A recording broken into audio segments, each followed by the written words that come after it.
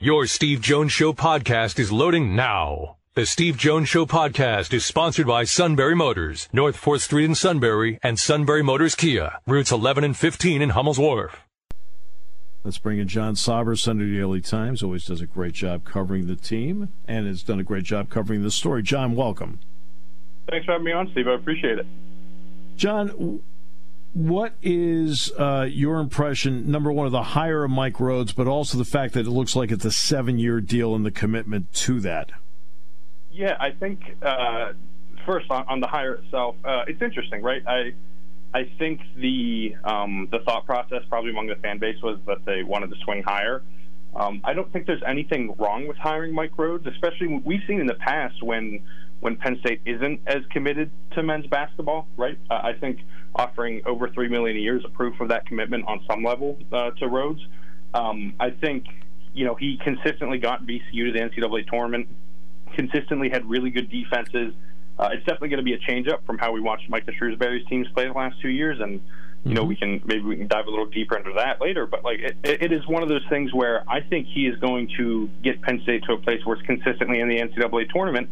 And I know there may have been some aspirations to swing higher, given I think the trajectory that Shrewsbury was on. But I think Rhoades is a good coach, and I think again this is a program that has not had a ton of success. I think getting to the NCAA tournament consistently is a good step forward. And I think there's room for growth, too, especially if, maybe with a little bit more of talent base to recruit to, or to recruit from, I should say. Maybe Rhoades can get some better offenses to State College than he did, down at VCU. As far as the length of the deal, I think, maybe we'll have to wait and see if the buyout numbers come out, more importantly. But I think it's proof of commitment, again, to the program and maybe not wanting to get burned potentially by, Rhoades wanting to leave in 2 years, 3 years, whatever that may be. Which really he hasn't done. I mean, that's not been the pattern of his career anyway.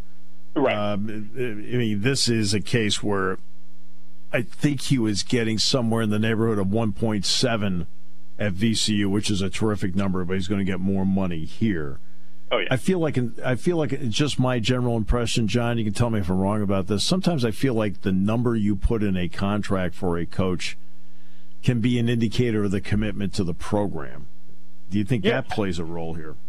Yeah, absolutely. I think that number means a lot. I think just as importantly, the investment in the program in other areas means a lot. That was something Pat Kraft mentioned in December when I asked him about their commitment to men's basketball.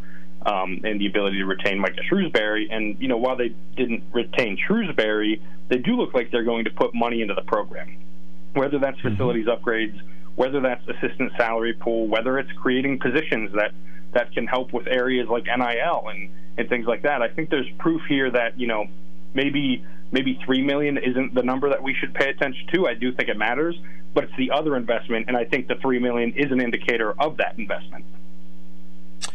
If this were to have happened 5 years ago, there'd be a world of hurt because of roster construction.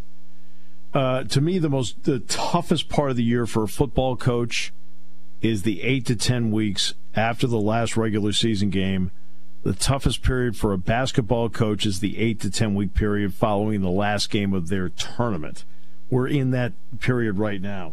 What can the transfer portal mean to Mike Rhoades and to Penn State to get things started off at least on the right foot in the right direction? I think it means absolutely everything, right? This is not the time of year to find high school recruits.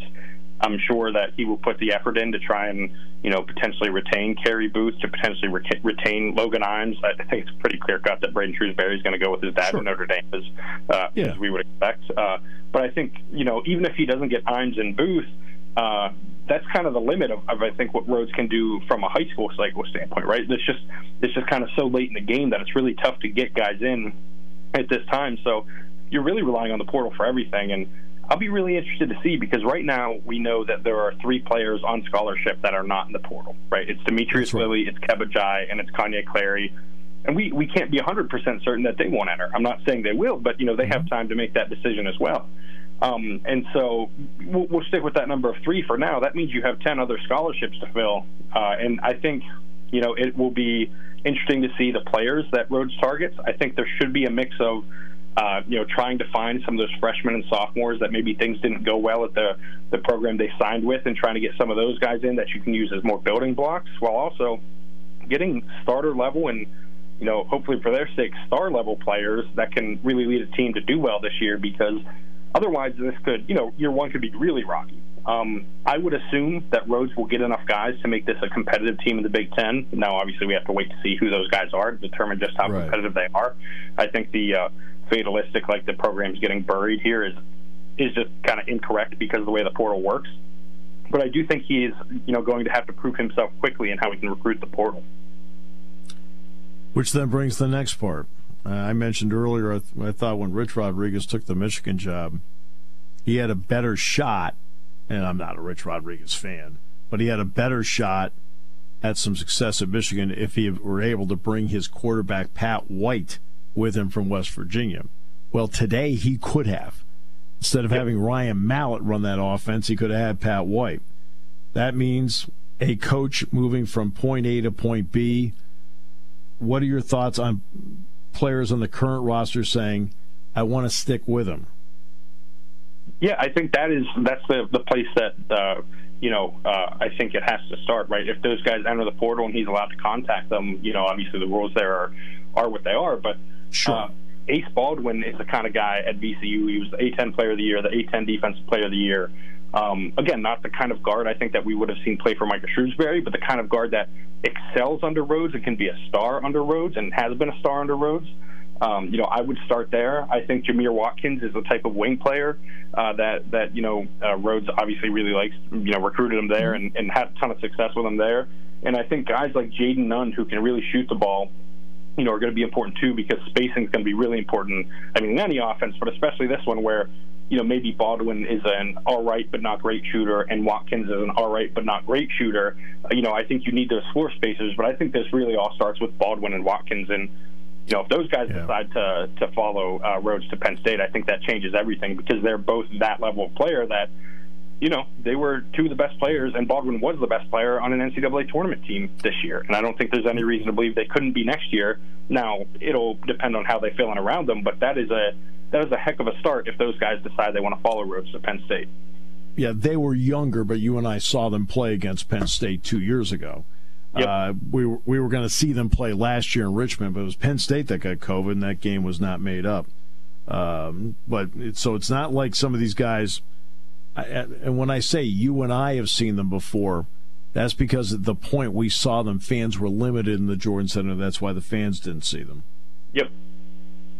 And and that was also, if you remember, that VCU team had Bones Highland, who's now with the Clippers and had a lot of success with the Nuggets, and there's some proof of concept there with development from Mike Rhoades. I think that is, you're seeing it with Baldwin and Watkins. You saw it with Bones Highland. And I think that's something that he's going to kind of have to hang his hat on early, right? You want to get the talent in right away, but he needs to get the base of guys in. We talked about this with Micah Shrewsbury, I think, before, too. You need to get your guys in. You need to get that first group of guys in to be that core, and you got to really develop them, because then they're going to be the key piece, to your first, the idealized version of your team, if you will, right? Like the first group of guys that I think we'll be able to look at with Mike Rhoades at Penn State and say, this is his team, is the one that's in like 2025 when his first freshman class is sophomores and juniors, and they're able to really get something going. Until then, I think he's got to kind of, maybe bring some of the culture from VCU if he can get some of those guys, but like kind of fit pieces in around them and work it slowly until he gets his first group of guys and they can really be, integrated into his culture and be exactly who he wants them to be. The 1-2-1-1 full court press, which he has employed many times there, has been critical. I mean, he has the ability to coach a team that will get offense from his defense. How important is that element, especially when you're in the formative years of a program?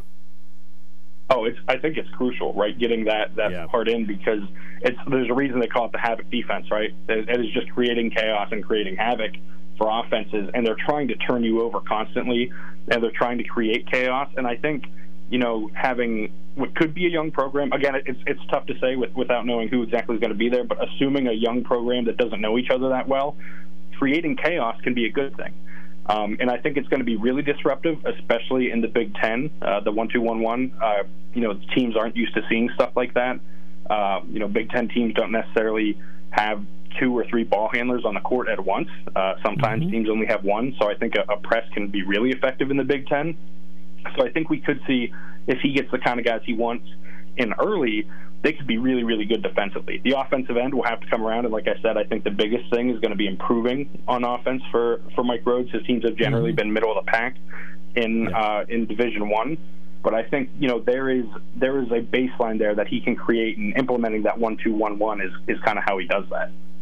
They were, by the way, just so everybody knows, in the Ken Pom numbers, this particular version of VCU that made the NCAA tournament, winning the Atlantic 10, was 145 in offensive efficiency, but 15 in defensive efficiency in the Ken Pom numbers this year. Just so everybody knows along the line. Penn State basketball. That's been the trend too. If you look at his 5 years there, they've all been kind of around those numbers on both ends of the court. Yeah, no, exactly right, John. I mean, Penn State will support a winner in basketball. I firmly believe that. And it was shown by the last game they played. Now, you're talking about brand name Texas, brand name NCAA tournament, but also, let's face it, that's still Penn State across the front of the jersey. John, it got 6.6 million viewers on CBS. It was the 6th highest rated TV show for the week. Yeah, it was also incredible basketball, right? I think that always helps. And there's a level of excitement with the way that Micah Shrewsbury had his team play because of the offense. And I think, this is going to be the inverted version of that, right? The defense is going to bring excitement, and that chaos will be fun to watch for people. And, maybe the offense can be frustrating at times, but the defense will be an appealing brand of defense that I think draws people out. And, it should be good enough to draw crowds, and I think should draw people to the Bryce Jordan Center. It's always a mystery kind of to what extent, because you never know, in the doldrums of December what it's going to look like. But I do think, Big Ten play comes around, there's no reason to believe that he isn't able to get a good-sized crowds in there and get the support that he needs, because he is going to need it. We've all heard the talk about NIL and everything. Basketball needs that kind of support, right, to be what I think fans want it to be. And make no mistake about it, this team, you said supporting a winner, they can be a real winner too, right? Like, they could be consistent NCAA tournament team who makes a run to the Sweet 16, Elite 8, Final Four down the road with the right amount of support, because basketball is it doesn't require the same financial funding as football. You can kind of decide to be good at basketball if you have the funding and put the resources into it, and you can be good. And I think this hire is probably the start of the intent to do that for Penn State.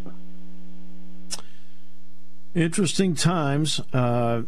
He will meet with his current team at VCU in about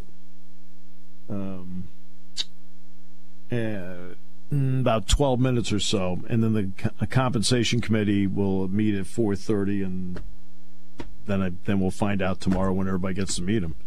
So. Yeah, John, thanks so much. I think something to look forward to now.